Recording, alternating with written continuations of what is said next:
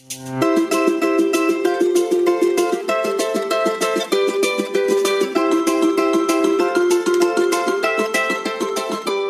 star of our story today is a beautiful female named Rachel. Here's what happened. We read in the 27th chapter of Genesis that Jacob tricked his father, Isaac, into giving him the family blessing that should have gone to his older twin brother, Esau. When Esau found out, he threatened to kill Jacob.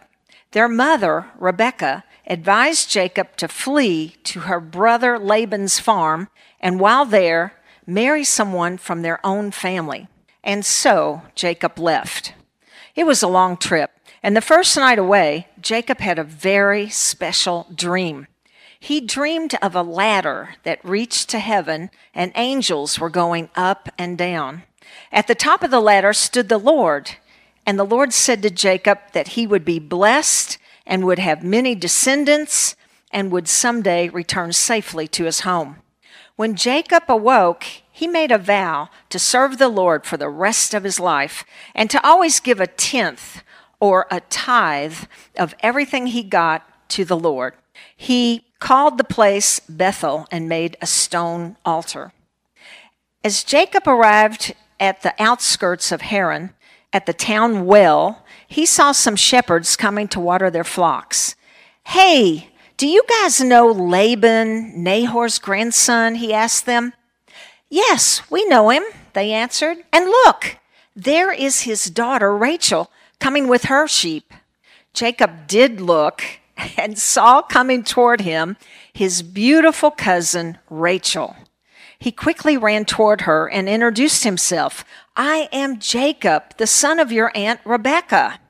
Rachel took him to her father Laban, where he was welcomed with open arms and immediately started working on the farm.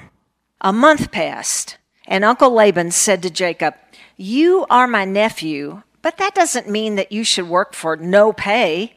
How much should I pay you?" Well, during that month, Jacob had fallen madly in love with the beautiful Rachel. So his answer? "I'll work 7 years to be able to marry your daughter Rachel." Laban's answer? "It's a deal." So Jacob worked very hard for 7 years to be able to marry his true love. But he said in Genesis 29, verse 20, that it seemed like only a few days because of his love for her. How romantic is that? At the end of the 7 years, Jacob had to remind Laban that it was time for a wedding. It was a big wedding, a big celebration.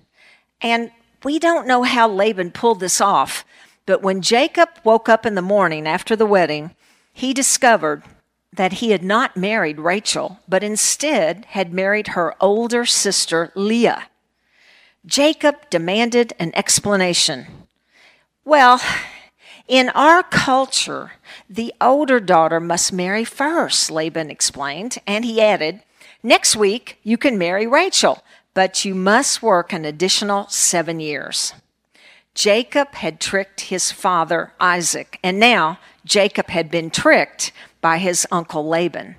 What goes around, comes around.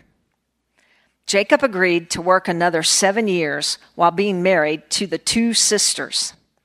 The Bible says that God saw that Rachel was loved more, and so God favored Leah to conceive and have a son named Reuben, then another son named Simeon, another Levi, and a fourth son, Judah. Rachel remained childless and became jealous of Leah. But Rachel had an idea. Jacob should marry her servant Bilhah, and then any children she had would be like Rachel's own. Jacob said, "Okay." And Bilhah had a boy. Rachel named him Dan. Bilhah's second son was named Naphtali. Then Leah had an idea. Jacob should marry her servant Zilpah, and any children she had would be like her own. Jacob said, "Okay." Zilpah had a boy, and Leah named him Gad, and her second son was named Asher. Are you keeping count? So far, 8 sons. Then Leah had another boy and named him Issachar. And she had a sixth boy named Zebulun. And then, are you ready for it? Leah had a girl and named her Dinah. Okay, so far 10 sons and 1 girl. Finally, God blessed Jacob's favorite, his true love, Rachel, and she gave birth to a son and named him Joseph. By now, Jacob had a large family, but was still working for his uncle Laban. Laban realized that God was blessing everything Jacob did. So when Jacob announced that he was taking his family and moving back to Canaan, Laban objected and promised to give Jacob anything he wanted to stay. Here's what Jacob asked for: to take all the spotted sheep and goats and all the dark-colored lambs from Laban's flocks and separate them into his own fields, and that would be his new wages. Laban happily agreed. God continued to bless Jacob, and his spotted flocks prospered and multiplied, so much more than Laban's livestock that Laban and his sons became jealous and angry with Jacob. God revealed to Jacob that it was time to return to his home.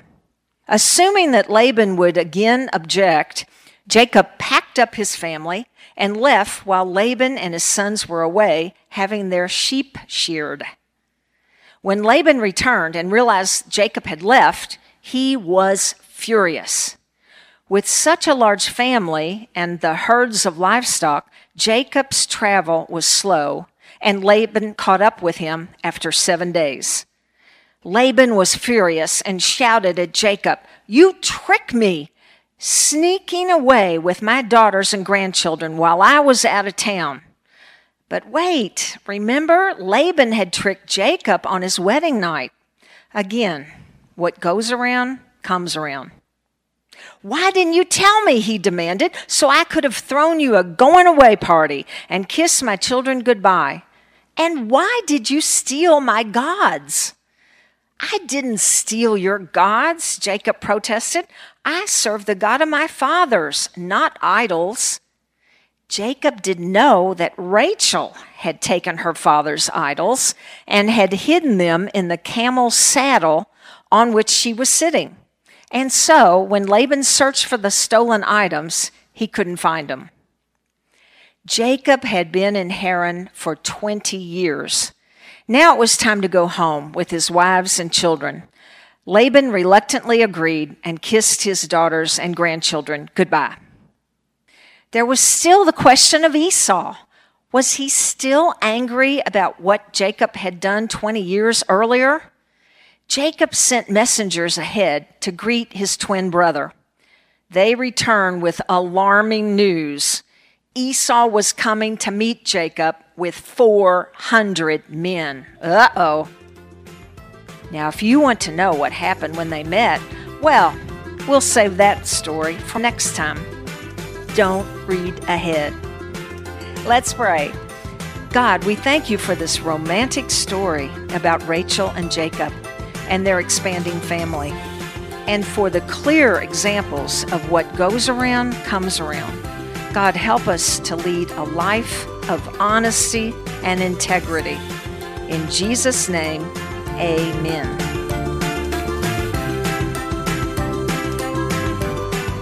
Kids Moment with Dottie is a short-form podcast to engage you and your children with the Word of God. Dottie is the children's pastor at the Knoxville Christian Center in Knoxville, Tennessee. If you liked this podcast, don't forget to hit subscribe. For more information, visit knoxvillechristianctr.org.